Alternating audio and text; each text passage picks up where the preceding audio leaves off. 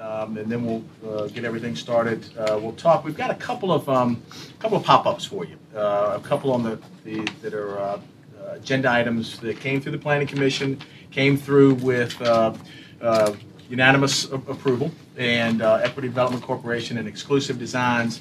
But I want Lenny Newcomb to jump up. We may get a situation like we had with Monument, where the developer makes a request to you all sort of on the fly. We may not, but I just want to give him that opportunity. I think you all have a good handle on the Camp Allen School and the grant that's on your agenda. We've all done the groundbreaking, but in the event that anybody needs information, David Ricks is prepared to jump on that. And then we've had some conversation and some emails flying back and forth the last, say, 72 hours on the combined utility bill. And so in the event that y'all want to hear something on that, and I sent you a PowerPoint yesterday, and if anybody wants to discuss that or some information, Kristen Lentz is prepared to jump up and talk about that.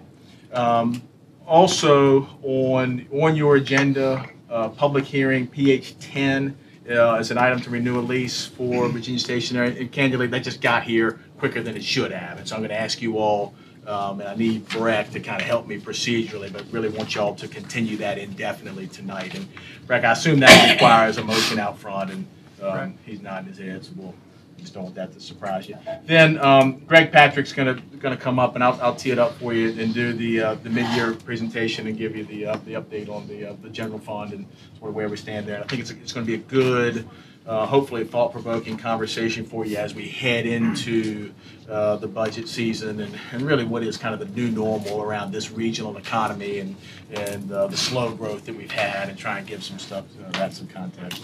Then Cynthia Hall from Bernard Shop will jump up and give a presentation on the Palace on Plume, and then we'll go into closed session. I've got I've actually put time on some of these things, and we'll try. We talked a lot at the retreat about not letting stuff get ahead of us, so we'll spend about the next probably till 5:15 on the pop-ups, and then get into the mid-year presentation. So if there aren't any questions, I'm going to ask Lenny to just give you a couple of minutes on the two planning items. On your agenda today on items C1 and C2, they are both non-standard lots, as the manager explained, that have come to you with a positive recommendation from the Planning Commission. However, there are conditions on each of those that the builders are very likely going to want to talk to you about revising or changing. So you may want to drop it from the C agenda to the regular agenda. The first one is 9274 Ripard Avenue, Equity Development Corporation. This is a property in the north end of the city in what's known as West Ocean View. Ripard Avenue is directly across the street from the Navy base.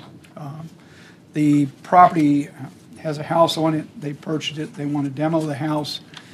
It's not, this lot is 49 feet. It's in a district that requires 50 feet of width, 5,000 square feet. As a non-standard lot, you have two options. One, you can go through the city's design process, or you can file a special exception. They have chosen the special exception route. Planning Commission looked at it, made a recommendation to approve it, but subject to the following conditions. No garage shall project forward of the front facade of the house and must be either comprised of no more than 40% of the width of the house or be recessed back 6 feet from the front facade. Stoop or porch not less than 4 by 4 feet, or a porch 8 by 6 feet shall be covered and installed on the front of the house. The first floor shall be elevated to no less than 18 inches from grade. That's a flood elevation requirement. And that the sides of the house shall have fenestration in form of windows or doors on the side, so they're not just plain. During the Planning Commission's hearing, the applicant said he would look into this. I believe from what we've heard recently, he would rather discuss this with you all than comply with all of those requirements. That's C1. He would rather what? He'd rather discuss this with you about making some changes in those conditions. So what has happened is the Civic League voted on 2 garages. They wanted a 2-car garage for this. It went before planning, and planning said they would only approve it if it had 1-car garage. It's a 49-foot lot instead of 50. It's 1 foot off. But the issue, the concern is that the recommendations for it, it would meet the normal conditions for a 2-car garage, but it's my understanding that we're going with form standards that have not even been adopted yet for that area. These are future, I think I said that right, form standards. It says it in here somewhere in the language, I was just looking for it. But we haven't even adopted that yet as a requirement. So they're basing it off of something that hasn't even been supported. So in general, a 2-car garage would be allowed, but the recommendation is to go ahead and do the 1-car garage because that's the future of Ocean View. Is it, I'm sorry, That's my understanding of it. is it based on the pattern of the block in which it exists, not on a form standard? This is a older part of the city where most of the houses are actually, in some cases, 1-story. This is going to be a 2-story house. It's an eclectic collection out there, and there have been some new infill houses built further back into it. This is a little piece of the city that's trapped by the interstate on its east and by the Navy base essentially on the west and to the north. Design standards, form standards are things that we're looking at in regard to the new ordinance, but these are what we use when we do non-standard lots across the board. We've done this in all the other applications. These two are unusual because they come to you all as opposed to following the design process that's in place. You have an option, do a special exception or follow the guidelines. And on the garage, I've been reviewing it, and I can't see a limitation on the number of garage is just on the dimensions. Right. Correct. So it's just about the size of the garage. Well, So you wouldn't could- that mandate then that it had to be 1 car if the size Well, is small? Or are Let you me talking show about you the the step picture down? that I would describe it as a 2-car garage. So it's Is it, it's the 1 garage door or is it the 2 garage doors? it's 40 feet in width. Is it the 1 garage door? That's too far. Yeah. I think it's too far. So- Average garage is only So was it, on a 9. did the applicant accept in the planning commission the conditions that were there? That's the confusion. I want to that be very fair. The applicant said he would look into it and see what he could do to accommodate those conditions. So the planning commission voted for it even though he didn't say he would do it? Well, a special exception has the ability for the commission to recommend, council to approve, conditions on approval. If someone asks you for approval for something, you can condition it in any way that you think is appropriate to make it suitable for the location that it's proposed for. This That's is what the I'm planning sorry, commission I'm did still here. confused. When planning commission said they would approve it if he met those conditions. Yes, ma'am. And so he said, I am not going to commit to meeting those provisions. So did planning commission then still approve it? Yes. What he said was he would look into it. Right. He did not have, his option was to take a 30-day continuance and see if he could comply, or take the approval as it was presented, let it move to council, and take that time to see if he could comply. We will hear from him tonight.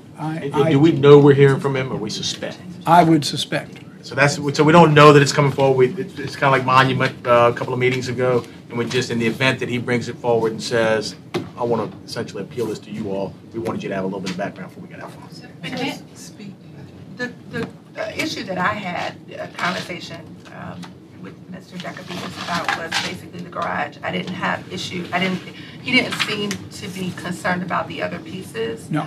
of the conditions. And so my issue then becomes if we ask people to go out into the community and we ask them to petition the community and get support, and then the city comes back and says, you did everything we told you to do, but that's not what we want, and then we change it. I don't think that sets a good example for us asking people to do that. I mean, if we're going to do what we want to do, or if planning is going to do what they want to do, what's the purpose in even going to the community? The purpose is seeking their recommendation, because what you're suggesting is let the community decide and we'll just go along with whatever they're suggesting.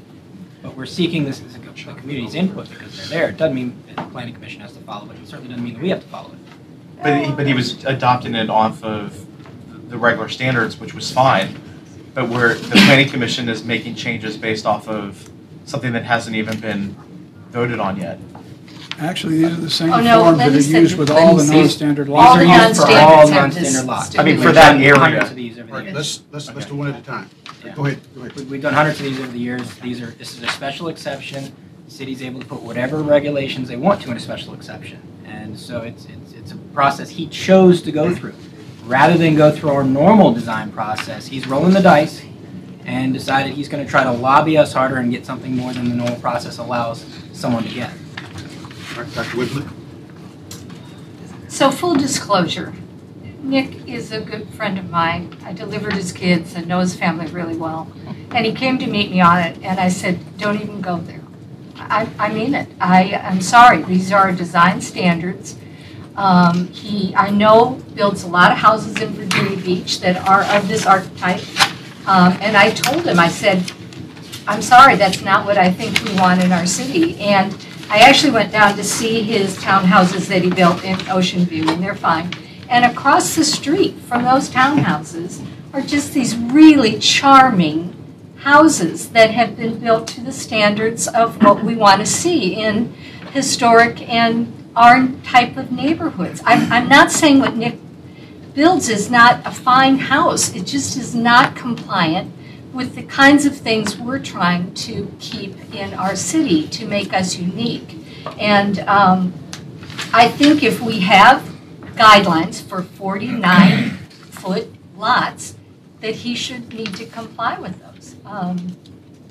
At the very least, I am not going to approve any garage that juts out from the facade of the house. All right. I mean, I'm not going to vote for it. Tommy, then Doug. What do you mean by juts out? Can we? That's the house. Well, we don't We have have the picture though. We have a Is picture. what Bernard It's an did? R. We have it. I didn't see Yeah, it in it's- mine. It's not an R. All right, Doug, go ahead. So Doug. just in the interest of time, so part of this is not necessarily to solve it tonight. We just think it could come out, may well come out. He said We he's also not. have this debate, but it's 5:15, and we've got another item, and then if we want to talk about the utility piece, we got to get to that. So one of the things I committed to you at the retreat was I'd keep us on time to the extent that you'll allow. This is on C1. This is on the. It's on a consent agenda unless you have a It's speaker. coming to regular. Yeah, I hear you. That's what I'm trying to. So, Mamie, So, Mr. Manager, Yes, ma'am. if we're saying that we have to move on, and it is going to come before us, and we're discussing it now, and you're saying that it's time out. All I'm saying is, Okay. you've got an item that was approved unanimously by the planning commission, and it's on your consent agenda. We don't, it sounds like some of you all have been lobbied, so we suspect you may get some conversation out front. We're just trying to tee that Tee it up. up front. We can spend, if y'all want to continue talking about it, We'll do we it up absolutely front. can. We just got several things to get through. Mamie, go ahead. All right, if I may, the second one is a bit more confusing, and I Great. want to Lord, honey. labor on it any I mean, longer. I'm sorry, Mr. Newcomb. C2 is a property at 1003 Tifton Street, exclusive designs. This property is 55 feet. It's in a district where 60 feet is required. The house that was there, the applicant bought the property, submitted a building permit to take a one-story house, put a second story on it, put additions on it, put a garage on it, and we said, you're expanding a nonconformity beyond 50%. You can't do that. You need to file your special exception. There's also a Chesapeake Bay issue here where the house is too far back. It needs to be moved up approximately 4 feet, 5 feet. And what they are proposing to do is use the existing foundation, use the existing water and sewer lines, all the services the same, and then essentially take a one-story footing and go up with a two-story house. They were told to file their application. They did that.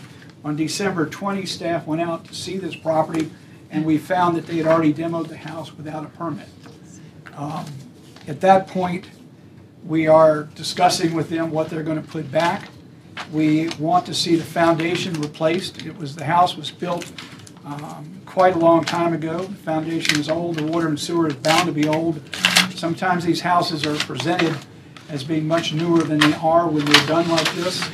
So the recommendations here are the same. Same design would be called for, in addition to asking that the foundation be replaced and the water and sewer lines be replaced. I have a question. So what you're saying is they came to us, we told them what they had to do, and they went on ahead and demolished the house anyway. So they're asking for forgiveness after they asked for permission. Somewhat, Yes. yes. Okay.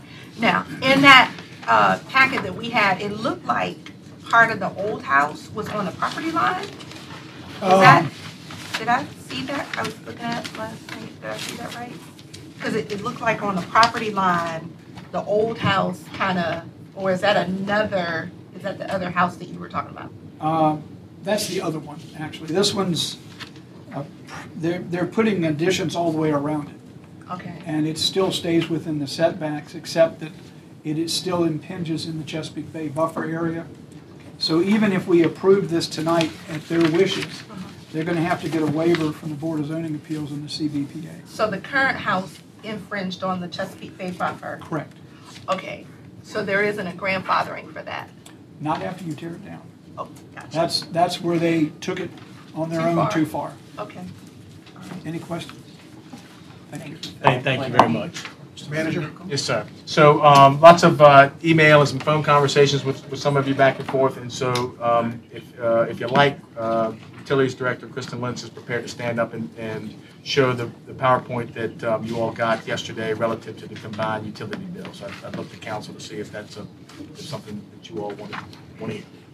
Yeah, I'd like to hear about it. Yes. Kristen? Good evening. Good evening.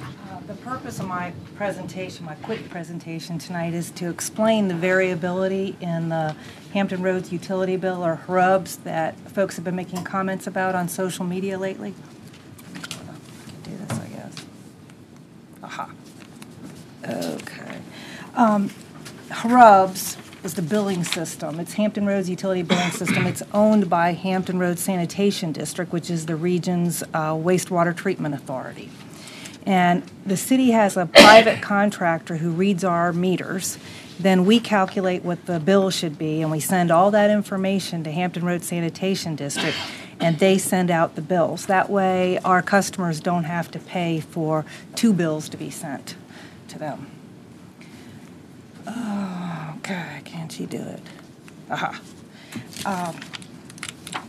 There are 3 entities that put charges on the bill. There are charges from the Department of Utilities, the Department of Public Works, and Hampton Roads Sanitation District. And the ones that are on the bill from Department of Utilities and Hampton Roads Sanitation District are based solely on the amount of water that the customer uses.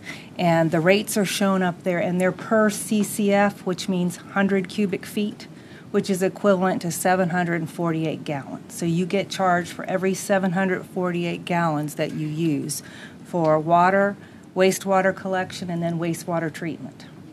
The Public Works charges for refuse disposal and stormwater are on a daily basis.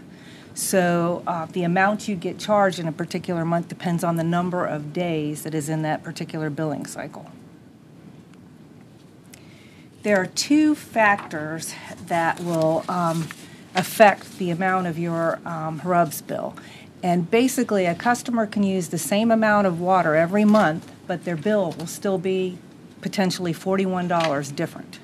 And the reason for that, there's 2 reasons. One is the way the water meters work, and the other one is the number of days in the billing cycle. And the way the water meters work is they only register full CCFs. So it only moves one every time you use a whole 748 gallons of water. So if you use 6.1 CCF, the meter is going to read 6. If you use 6.9 CCF, the meter's going to read 6, and it won't switch to 7 until you click over. So what that means is that the same usage every month could end up being a difference of 2 CCF that you'd have on your bill, which relates to, or will end up costing you $28.80. So a $28.80 difference from one month to the next. Then when you get to the days in the billing cycle can change from 27 days to 36 days. It ranges in between there depending on multiple things. And our refuse and stormwater fees are $1.29 cents a day. And so for that 9 days difference between the 27 and 36, that amounts to about $12 per month. So if you were in the situation, it just so happened that the way your meter clicked, you ended up having a variance of 2 CCF, and there was a long billing cycle, your bill could be $41 more one month than another, even though you use the same amount of water. Kristen, Yes. what would cause the billing cycle, what causes that fluctuation in billing cycles? City holidays, snow events, hurricanes, people having something parked on top of their meter and that their particular cycle will be longer than somebody else because you have to send somebody out another time, those sorts of things. So each billing cycle is actually by person. It can change? Well, it's by route, Okay. but if somebody has something on top of their meter, they will be different from the rest of the route because we'll have to send somebody back another day. And that'll end up making their billing cycle longer. And as a way of explaining how this works and what could happen to a person, if you took a customer who had an average usage of 9 CCF a month, how the meter works is if in January they used 10 CCF and the meter reader read 100 on the meter, then the next month in February, the meter reader would read 108. So 108 minus 100 is 8, and they'd get billed for 8 CCF. Then the next month, they read 117, and the 117 minus 108 makes the 9, so they'd get billed for 9 CCF. Now this next month in April, the reader meter makes a mistake, and they read 118. And so 118 minus 117, the person only gets billed for 1 CCF. And then the next month, what ends up happening is they read it correctly in May, and so they read 136. And the 136 minus the 118 is 18 CCF. And what happens is that person's going to get a lot higher bill that month. And how it works is when the person gets the 1 CCF bill, they never call us. When they get the 18 CCF bill, we get the calls. And what we do when that happens is even though they've actually used the water, that if you take the 1 plus the 18, they owe all that money, because it's upsetting for them, et cetera, we just give them a courtesy adjustment, making it to their average. So we would charge, in this case, that person 9 CCF if they call us. And our customer service manager, Trinette Hodges, is happy to talk to anybody about their public service bill, as am I. And that number is the number straight to her desk. And we are very happy to talk to anybody who has concerns. But I think the social media comments have been related to that variability. Yes, ma'am. Is there a way to use technology to better track what our meters are saying, are reading? I was thinking that. Some kind of electronic. There are ways to do that. You can use automated meter reading. However, it's very, very expensive, and some of the localities around who have implemented it, for example, Portsmouth, are not having good experiences. Are we looking at a different reading contract, though, which will utilize Yes. some technology there? Well, our meter reading contract expires this fall, and our new specifications require that the meter reader, when they read the meter, they will be able to look at the history of that particular customer, and if the usage they read is outside of their normal range, they'll have a range, then the meter reader will take a picture of the meter and the reading, and it will get uploaded to the cloud, so that if the citizen calls, we can show them a picture of this is the date, the time, and we'll also have GPS coordinates of the meter, so we'll know it's theirs. Dr. Whitley has a question. I just want to say, I went through this in our neighborhood last year, and I cannot thank Kristen enough. I mean, her team, I got to the point where I just shot her, forwarded every complaint, and she handled it beautifully, and every one of my citizens was really pleased by the response. So I know it's a thorny and it can be confusing, but I really appreciate all the efforts your team has done. Mr. Smeagol?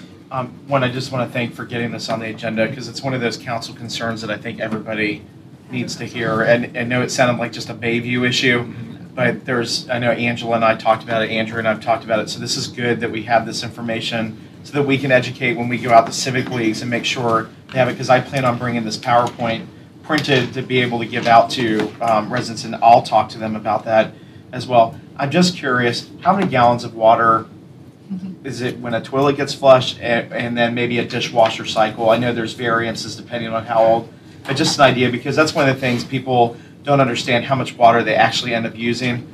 So 740 whatever gallons sounds like a lot, but I don't know if people realize how much water they actually use. So I didn't know if you knew that. I couldn't tell you the numbers right off the top of my head, but I know an old toilet can use 30 gallons easily. The new toilets use hardly any, much to our chagrin. Yes. Mr. Riddick? Since we have you here, I got a couple of questions. One I've been trying to get the answer. You might have given it to me. When Hampton Road Sanitation District tags a customer and the $25 is collected, do we share in that money, or does Hampton Road Sanitation District keep all of the money? You have asked that question, 100 times. and I have answered it before, Yeah. and I can't You can get back remember with the me. answer. I will. And also, do we still charge the dollar service fee? No, sir. Drop that. No, sir. So that's an important point, that in Norfolk, and we're the only city that the citizens have 100% control over their water charge. If you use no water, you don't pay anything. And if you use no water, you pay no sewer collection fee either. Whereas like in Virginia Beach, they have a flat fee so that somebody with 6 kids paying the same amount for sewer as, little old lady. In regard to what Mr. Riddick asked about the hang tag and the $25, do we have any control over that, or is that just their practice? Because it seems like it's a waste of gas and energy and time to go hang out. I mean, I don't know, Dominion, they send you a letter, is that the best use of how to get people who are delinquent to pay? Does that prove to be effective? I believe Hampton Road Sanitation District thinks it's not the best use of resources, and they are looking at changing that. And I'm glad to hear you say that, because they're concerned of getting pushback from customers. Unfortunately, there are some customers who don't pay till they get it. Well, because when you pay online, you have to enter in an email address and a phone number. So they're able to capture that information also. So they could, in essence, send a text message, they could send an email, they could send a message to somebody if they're given a home phone number. We call. That could, okay. We do call. Okay. All right. Hey, Mr. Manager? Thank you. Thank you, Mayor. I think you all have seen, but folks at home maybe don't realize in the last couple of days how hands-on staff has been with these individuals. Kristen has literally herself been sitting in people's living rooms explaining these bills, because the reality is it is a very personal bill. So you can't answer all the questions unless you literally sit down across from that person. Kristen's a good example. Our next presenter is another one. Some of y'all have heard me say, I think part of the legacy that Marcus Jones will leave is the talent that he brought into the organization. And one of my goals is to put some of that talent in front of you all from time to time. And tonight's an example. Greg Patrick, who is now your interim director of budget and strategic planning, is going to give you the general fund mid-year budget update. And Greg has jumped in. You all know we've a number of folks left at the late fall. Greg has stepped in, done a dynamite job, and I want to give him a chance to make this presentation to you. And this, again, is trying to give you some context for the regional economy and our own budget as we head into some big decisions this spring. So, Greg? Good evening, Mr. Mayor, members of council. Thank you for the opportunity to present to you today. I have the opportunity to present the FY17 mid-year budget update. The presentation is going to cover our economic backdrop and the outlook going forward. We'll give you a recap of FY 2016 results. We'll take a look at how FY17 is tracking, and we'll provide a preliminary look at what we expect for FY18 and beyond. So our economic backdrop, we look at through a number of different lenses: gross domestic product, personal income growth, employment, and in general what we're seeing is growth, but slow growth that's lagging the nation. So if we take a look at GDP growth, what we see is prior to the recession, Hampton Roads was growing faster than the nation as a whole. And this was primarily down to defense spending. Since the recession, the opposite is true. GDP growth has lagged the nation. And again, defense spending is primarily the reason, along with some federal budget uncertainty.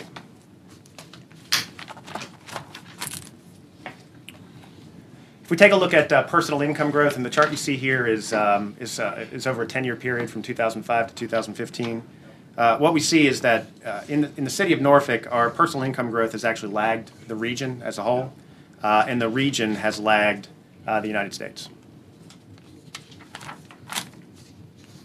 If we look at employment, similar story. The United States and the Commonwealth of Virginia, total employment level now exceeds the pre-recession peak, while in Hampton Roads, we've yet to rebound to our pre-recession peak. A similar trend is projected going forward. Employment is projected to grow, but at a rate that lags the nation.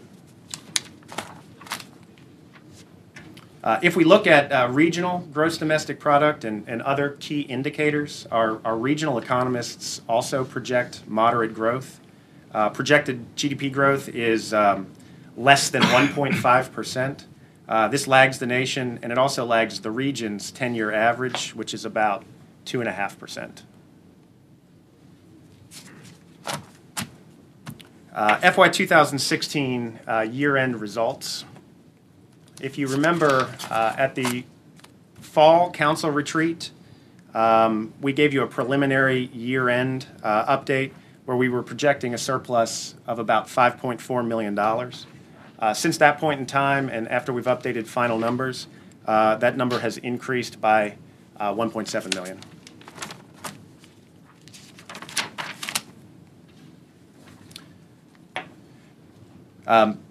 At the council retreat, Council directed the administration to use $4.4 million of that anticipated surplus to close the projected FY 2018 base budget gap through debt reduction, and we appreciate that. This has helped a lot. We're recommending a similar use for the remaining 2.7, which is to designate these funds for one-time actions in FY 18 or for debt reduction strategies or debt mitigation strategies. These recommendations are in line with the financial policies that Council adopted in 2013. The policies state, first and foremost, achieve a structurally balanced budget. A structurally balanced budget is when ongoing revenue matches ongoing expenses. Secondly is to fully fund reserves or increase pay-as-you-go capital. In 2013, Council also adopted debt affordability measures.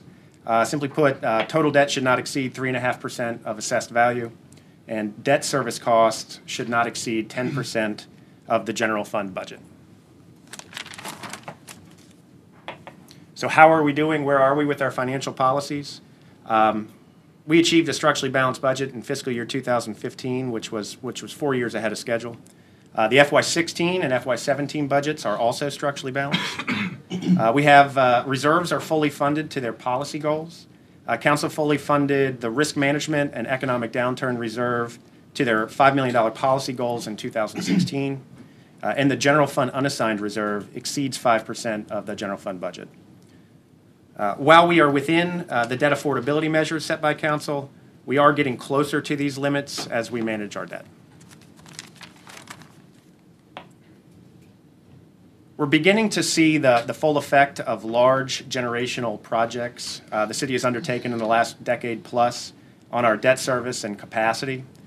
This chart compares the size of the general capital improvement plan over the last 10 years with what is planned going forward. As we've communicated to the credit rating agencies, we're entering a period of maintenance CIP where we focus on existing infrastructure. We continue to manage our debt within our affordability measures. Much like Equifax or TransUnion might inform a car lender whether or not I'm likely to repay a car loan, our credit rating agencies inform investors on Norfolk's ability to meet its obligations. The better our rating, the less we pay in bond interest. We've received very positive feedback from rating agencies lately. So Moody's in 2013 said they would give no consideration whatsoever to a bond rating upgrade. In September 2016, they actually considered positive movement. And if we look at Fitch, in 2015, they actually made mention that the city adopted financial policies, moving the city in the proper direction, and they were referring to the financial policies that council put in place in 2013. So FY17 mid-year review, how are we doing? So let's first take a look at our total financial plan. So if you combine the general fund, all of our non-general funds, the CIP, and the HUD annual plan, our total spend plan is about $1.2 billion. Our general fund, or the main operating fund, is about $835 million, or roughly two-thirds. So if we take a closer look at the general fund, what you'll see is, while that $835 million seems like a big number, a lot of this, the funds are already designated. So just shy of 40% is dedicated to Norfolk Public Schools, and another roughly 40% is designated for other uses, whether it's debt, employee benefits, public safety, social services. What that leaves for all other city services is about $175 million, or just over 20% of the total general fund budget. Through the second quarter, we are tracking to budget. If anything, we are expecting a very small surplus. So looking forward, FY18 and beyond. So first, let's go through an overview of the budget development process. So first, we start with our FY17 adopted budget.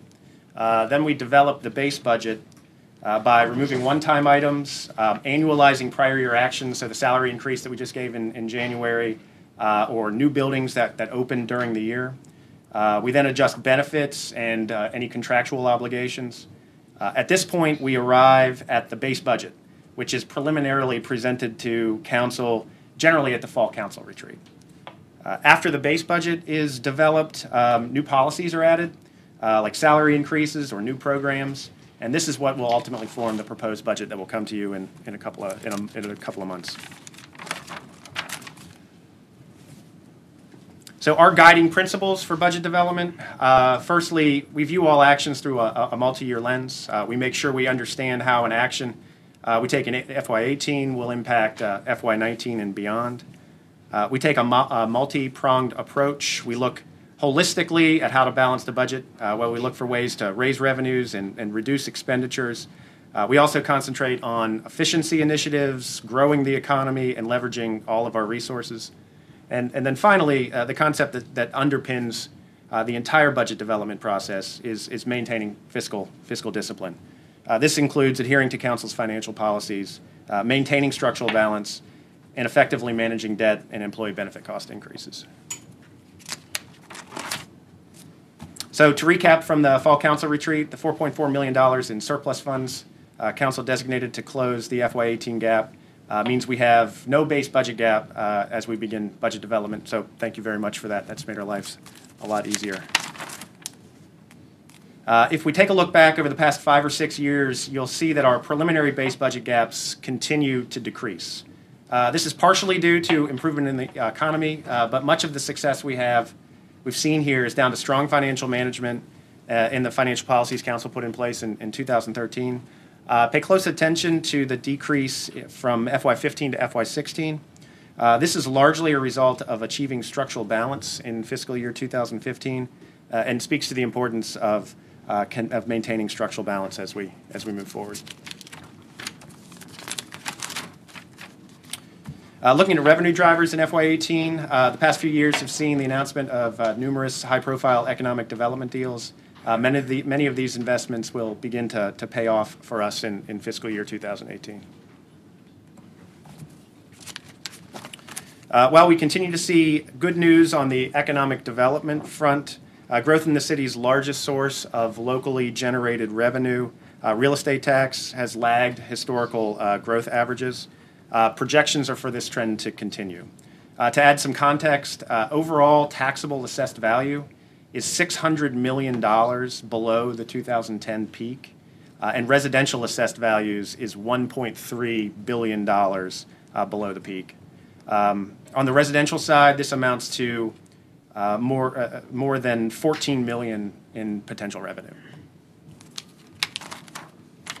Expenditure drivers are similar to prior years. Debt, compensation, employee benefits, new facilities are really what's driving growth. As was mentioned earlier, debt service costs continue to be a major expenditure driver. As we finish our generational projects and continue to pay for the projects we've completed, it'll be important that we effectively manage debt and debt service within our affordability measures. While we don't have a base budget gap in FY18 at this point, this does not include a salary increase. So if we were to provide a salary increase in FY18 similar to what was provided this year in FY17, it'll cost around $3.7 million and result in a budget gap. What kind of increase is that? You said based on what we did last year, that was 2%? So in 17, we did 2% for general employees, a step for general employees and constitutional officers, a step increase for sheriff. We did living wage adjustments, and we reclassified some of the positions that were most regionally out of market. In 17, we also implemented a new public safety pay plan, which provided increases to police and fire of at least 2.5%, and in most cases more than that. Looking forward to 18, if we were to do something similar, it would be a step for police and fire and sheriff, 2% for general employees, 2% for constitutional officer employees. But no readjustments. Do we still have readjustments? We'll still do readjustments, yeah. Okay. Are those in existing positions, or are those in to be hired positions?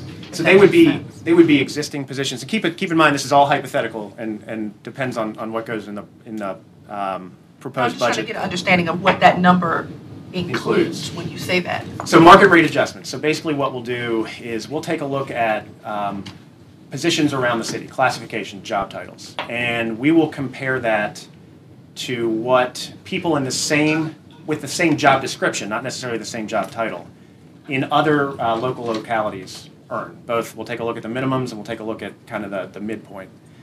Based on that, typically our rule of thumb has been if you earn 7%, if you're 7% out of market or more, we increase you by 1 grade. If you are roughly 17% out of market or more, there's a 2-grade increase. 17, yeah. So Doug, so you finished? I have Go one more. right on. I'm sorry. No, you're right. Well, and this might not be specifically for you, but I would like for us to take a look at where we are with the gender pay, how we fare on gender pay for those who have started with the city with the same kind of credentials and whatever else in the same positions, where we are with the whole gender equality pay. I'd like to see where we are with that. Okay.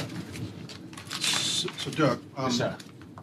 looking at the projections, we're lagging behind on sales and use tax. We're lagging behind on real estate taxes. We're lagging behind on personal property taxes, which will create a gap in 2019 because of the level of services that we are providing, the cost to deliver those services.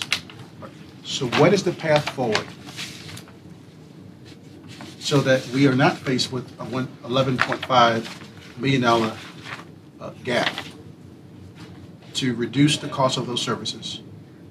Do you want or to grow? I think it might be helpful to finish. You've got a couple more slides. Yeah, don't you? so That there's a makes couple sense. more slides in here, and I think we can circle back to that. All right, thank you. So FY19, we're looking at a gap of $11.5 million at this point. And keep in mind that this is just a forecast. So we're taking a look at estimated revenue, estimated expenditures. But the forecast is based on indicators, based on economists, it's based on trends, it's based on regularity. So you don't do forecasts just to do them. You do them based on trends. Do we still have the same forecaster, or did Marcus take her too? Not yet. No, she's here. All right, go. I'm sorry. And this is just to maintain services as they exist now. expensive. All right.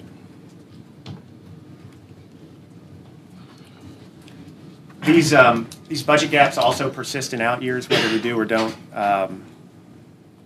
give a salary increase. So keep in mind, as we discussed, base budget is just the cost to provide services as they exist today. Any new programs or initiatives or compensation increases will increase our projected budget gaps. So I'd like to go back to answer your question, Mr. Mayor, to this slide. So this has been our approach to solve our budget gap issues in the past, and that is to look at, to take a multi-pronged approach. And we've done a lot of efficiency initiatives in the past, and we continue to look at that. In fact, there's an entire a bureau in the budget office that's designated to figure out what we're doing, why we're doing it, and how we can do it better. So to give you some examples, over the course of the last 4 or 5 years, we've saved $1.5 million by closing the central storehouse. We reviewed contracts, phone bills, phone uses, mainframe replacements, $2.1 million in savings, $2.3 million in savings in discretionary spending.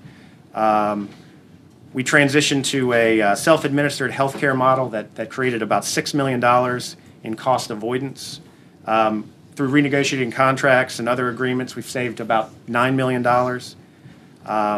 We have implemented some novel financing strategies for debt that have created over $12.5 million worth of savings. And by eliminating redundant or vacant positions, we've saved over $16 million. So these are the types of efficiency initiatives that we look for on a yearly basis. And while the projection shows that we're going to have a gap, we work to manage our debt, to look at every opportunity possible to find efficiencies and reduce costs. We ask departments to look at their budgets and to find areas where they can reduce costs. So I understand the efficiencies and streamlining, that's great. But if the services that we provide continues to grow, continues to be a demand on city services, you either have to cut those services to balance your budget, raise taxes, which I'm not a fan of, or grow your economy. Absolutely. That's it. Mr. Smeekle. So we got our annual real estate assessment notice again, and I've said this before with Marcus. We run a very conservative office down there, and I know that we're going to be going through the search again on this. And I'm not saying Bill's done anything wrong, but I think it said that we're only expecting a 1.35% increase in real estate taxes.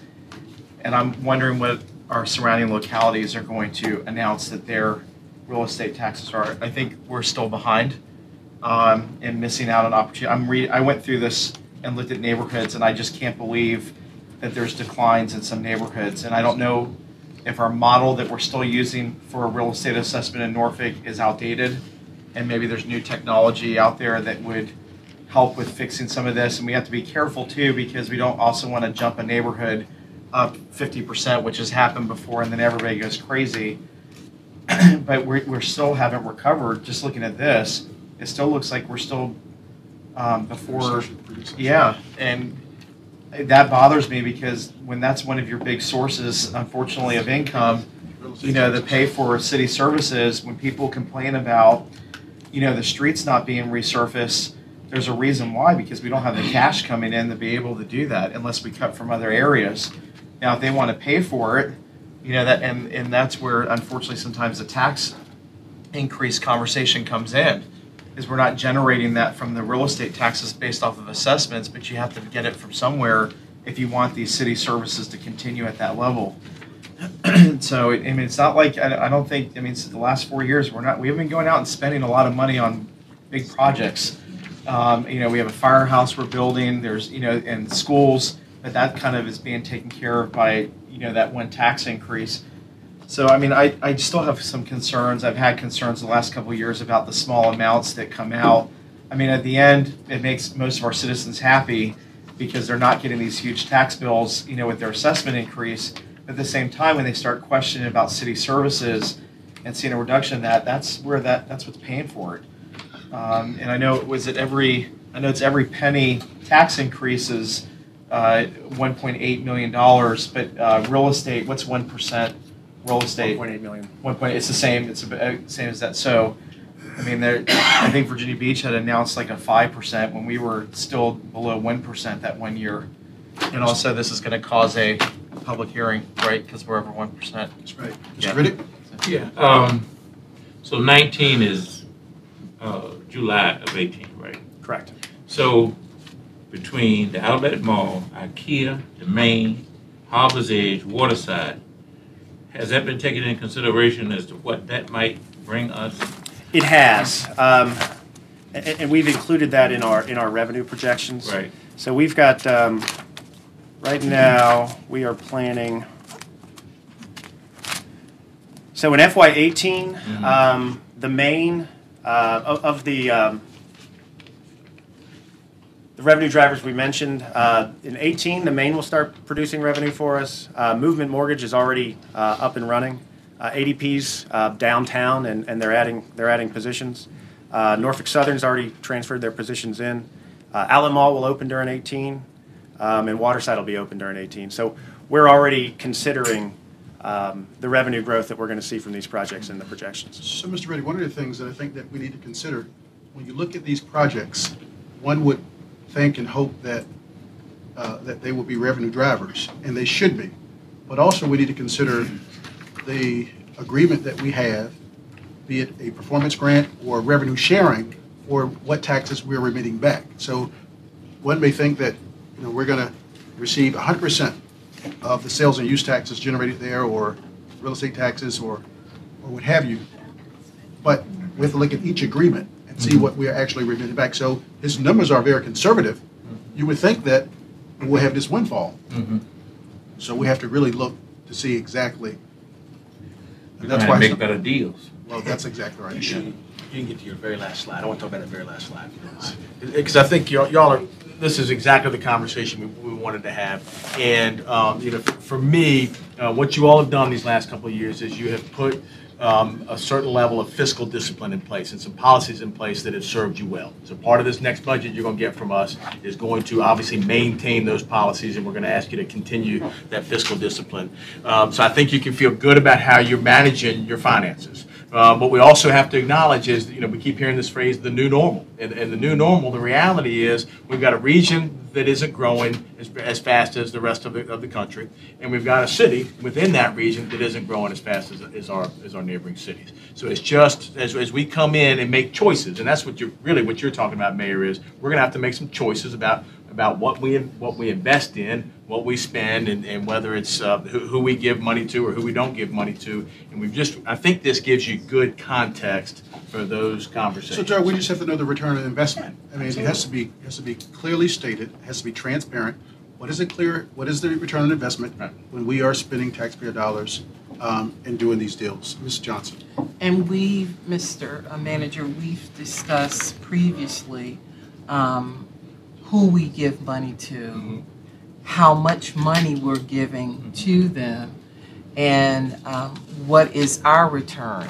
In many cases, we're giving money, but we're not getting money back.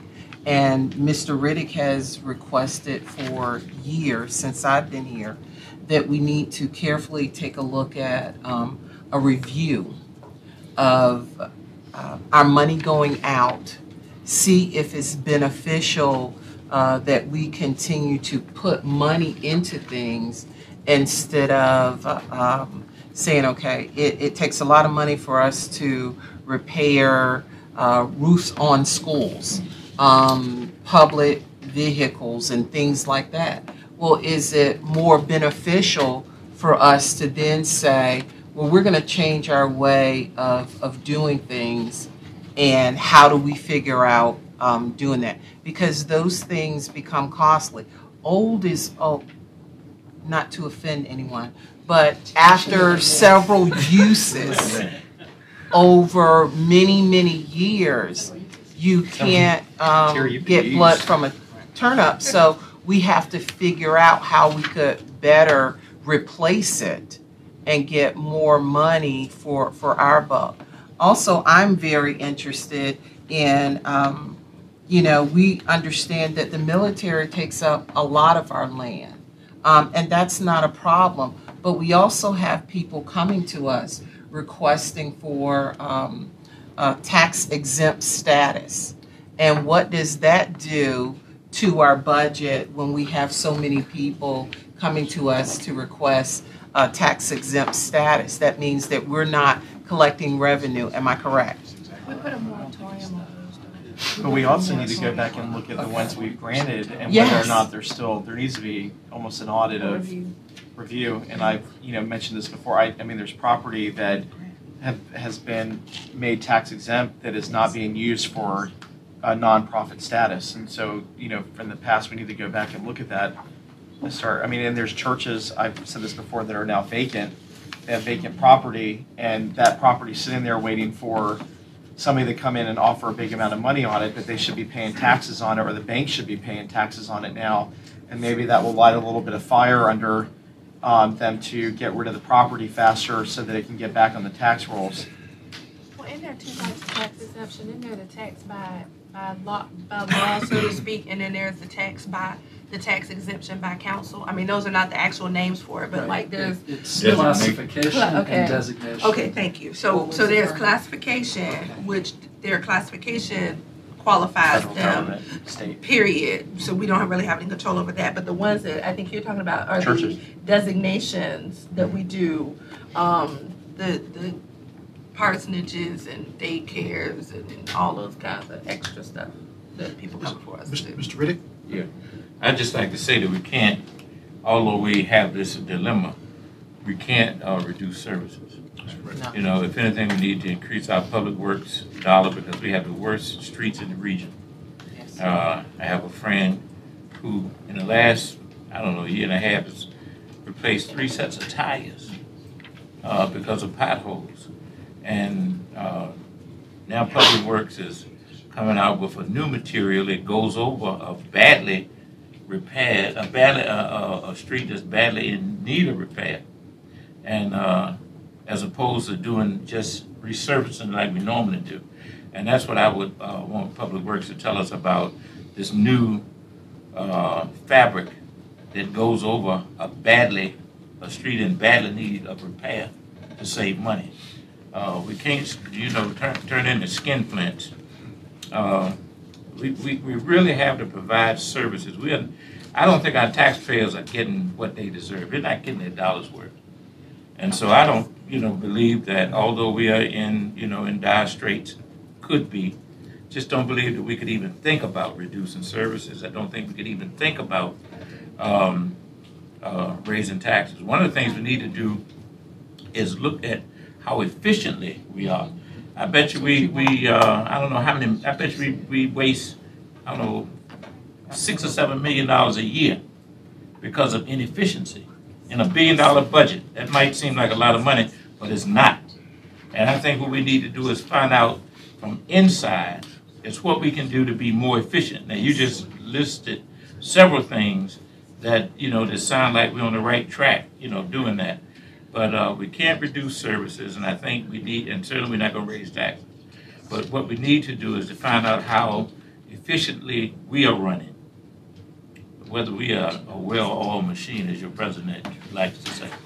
But really look on the inside and see how efficiently we're running, and what we can say to our employees, because you'd be surprised, but you might not be. If you have a disgruntled employee, it could cost you hundreds of thousands of dollars in different departments. So what we need to do is go to our employees, let them know that, hey, if you want this 1 or 2%, you got to help us become more efficient. One year, years ago, somebody said, well, cut off your computers at night and different things like that.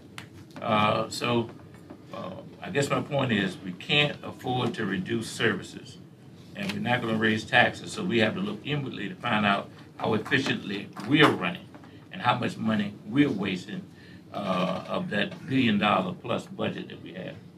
So, Doug, I'm going to go to Andrea, but let me just say, the reality is 40%, as much as 40% of our property is non-tax, either through classification or because it's designated. On top of that, 1 in 5 families live in poverty. 20% of our population is in poverty. Services that Mr. Riddick alluded to, those services are being, a lot of services are being provided by the city. We have to grow our way. Can't tax our way. We have to grow our economy. And as I guess Mr. Riddick said, we have to be smarter with deals that we structure from here on. Andrea. I have 2 points. One is innovations in finding funding, particularly with regards to resiliency and mitigation. We're not getting any money from the state anytime soon. The federal government's going to take forever. I know that we've maxed out our credit card as a city, but we've got to continue this. We've got to look at different ways to find that, whether it's social impact financing, whether it's a TIF or bid or whatever we call it. That's number one. Number two is, again, an innovation. I think that we cannot reduce services. I think that we can, with utilizing technology and innovation, we can continue to find new ways to deliver services better. And we should also enlist the help of our entrepreneurial community to help us identify those opportunities as well. Because they're doing it all over the country, and we should be doing it here to save money. So I would close. No, Just Dr. Wood. Real quick, when we talked about this at the last retreat with the annual fund budget, and we increased our risk management, we're even a little bit over, you said, over the 5 million? The risk management reserve. So Bernard, is that enough? Thank Yes you. or no? Just No. yes or no? Yeah. That we talked about spending the surplus for risk management. The recommendation today was for debt reduction. No, I know. Right, And right. I'm just saying, Right. I'm It's not what we I discussed. get the debt reduction, but I'm concerned about some of our pending litigation, whether we have adequate resources there. So I would like us to keep that I think in that's a mind good, when we're thoughtful moving ahead. conversation. Mr. Smigiel. Mr. Riddick, riverboat gambling would fix this. And Yeah.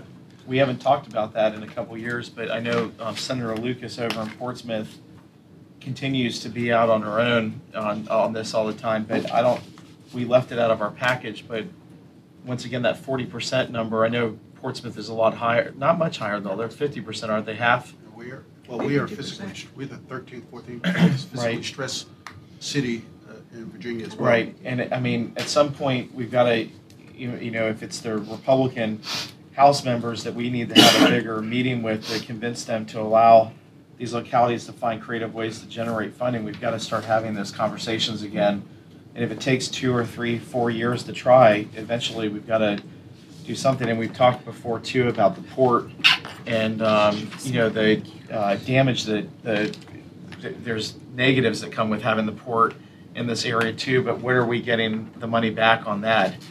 And so there's, you know, we've had those conversations before, but as we talked about the retreat, sometimes there's a lot of talk, and then stuff goes away and we forget about it, and we've got to keep that kind of stuff. I mean, I don't think there was anybody, I know we have a new council that was really anti-continuing pushing the riverboat gambling. I mean, everybody was kind of supportive of it. Yeah. I mean, I know we got a little bit of pushback from some of the religious side, but they're not paying taxes, so I mean, if they want to pay taxes, then we can, you know, then we won't have to do it, but we have to start looking at other sources as well. All right, so again, good context for the conversations we're going to have this spring. I would tell you a couple of things that I think you've got very good fiscal policies in place. We will continue to maintain those. I hear you on the efficiency, but I would also tell you I'm extremely impressed with the organization and the collaboration and the way this organization delivers the services we do. But we're always looking for additional efficiencies, just like the ones that he reeled off. So with that, before we go into, you finish? Yeah, before we go into close, we got one in open. We got the Palace on Plume, Cynthia Yes. Hall. Bernard, do you want to frame this for Good job. Cynthia? Greg, thank you. Thank you, Craig. Yes, thank you. No, we got to have, all right. And before I just run through, it'll take me 30 seconds to go through the process for the hearing on the Palace. Several of you had asked for an ordinances addressing increasing protection prohibiting discrimination for sexual orientation or identification. And we tweaked it to make sure it conformed with the governor's executive order and is with you tonight. It's essentially the same as what we had sent out several months ago. If you want to add that tonight. We are, and I want to thank Great. Martin Thomas, who called me about it. He sent Mike from Hampton Roads Pride to visit with me, and we added language from the state to make sure that we conform our policy. I know Andrea was pounding me as well. So I asked Bernard to conform the ideas that we received to make sure that we were conforming to what the state. Thank you. So we'll add that as R7 tonight. And the palace process is simple. It's a public hearing where the city speaks first, has a 15-minute limit. Then the exception holder speaks second and has a 20-minute limit. And then the city has up to a 5-minute rebuttal. So if everybody uses their time, it's a total of 40 minutes, and it's just that simple. The council then can vote on the ordinance tonight, or if it wanted to deliberate and vote on it later, it could do that. There's not a requirement that you vote immediately, but that has been our practice. So it's just that simple. Do we have to hear it tonight? I am not prepared to hear. I have so much material on both sides of the ledger. And Mr. Mayor, I mentioned to you, I would respectfully ask for a continuance on this, until maybe sometime in March. Mr. Riddick, that motion will be made upstairs. Okay. So I hope we don't have to go through this exercise, because if we go through this exercise, we'll just get one side of which is just the administration side and not the other side. Mr. Pishko is not making a presentation. Okay. In this setting. Okay. We will start upstairs with the motion. Okay. We received a request for a continuance from Mr. Martingale, and if that motion fails, then we will proceed.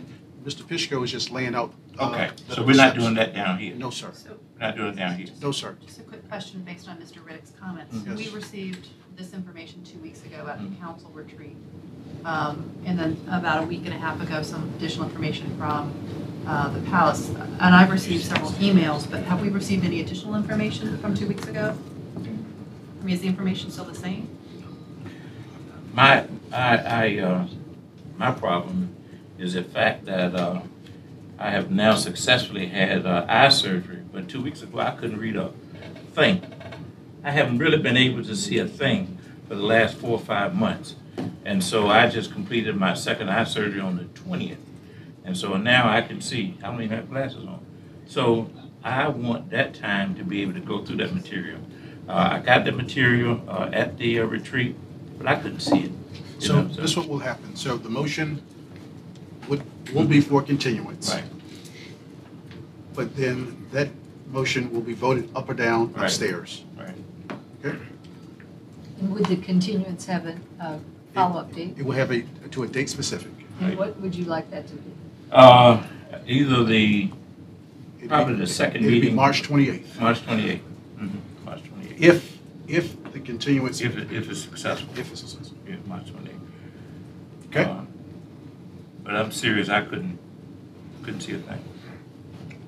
Tommy, you even look better. All right, before we go into close, let me just give That's rose-colored glasses. All right, before we go into close, I want Maybe to you give should put your glasses back on. All right, before we go to close, let me give an update. At our last council meeting, we interviewed for the executive recruitment firm, and we, of course, have selected Ralph Anderson and Associates. Mr. Robert Berg, Executive Vice President, will lead the search.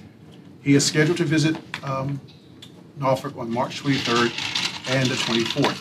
He will meet with members of the council as well as members of our community.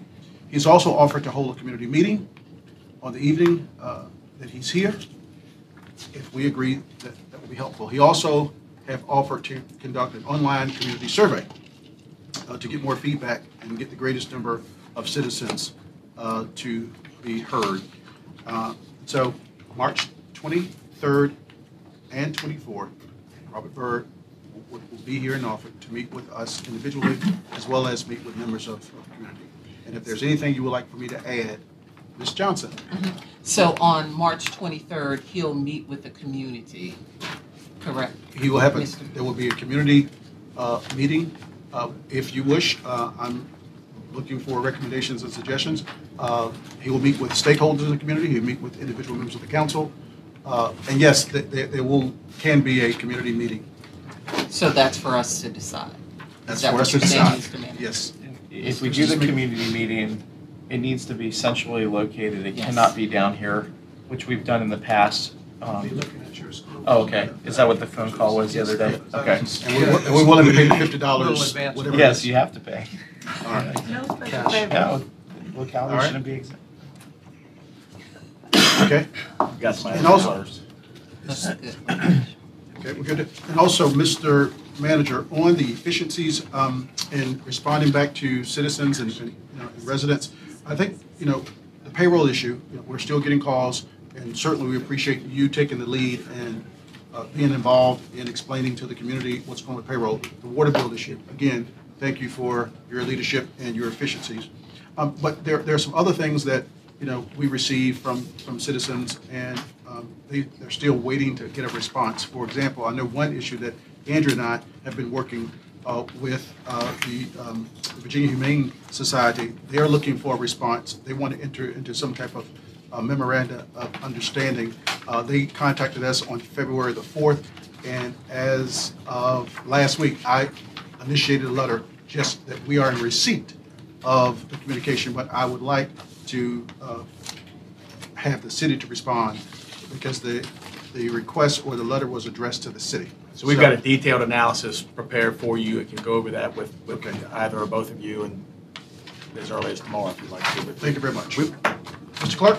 Sir, I move the members of the council assemble in closed meeting on February 28, 2017 at 6:15 p.m. for purposes set out in clauses 3, 7, and 29 of Section 2.2-3711 of the Virginia Freedom of Information Act, and that is discussion of the disposition of publicly held real property in the Wesleyan Drive, Northampton Boulevard area. 7, consultation with legal counsel regarding 2 legal matters regarding a contested valuation and title issues. And 29, discussion of the award of a public contract involving expenditure of public funds and discussion of the terms or scope of such contract where discussion in open session would adversely affect the bargaining position of the public body. Ms. Graves? Aye. Ms. Johnson? Aye. Ms. McClellan? Aye. Mr. Riddick? Aye. Mr. Smigiel? Mr. Thomas? Aye. Dr. Whibley? Aye. Mr. Alexander? Aye. So, Mr. Reddick, you're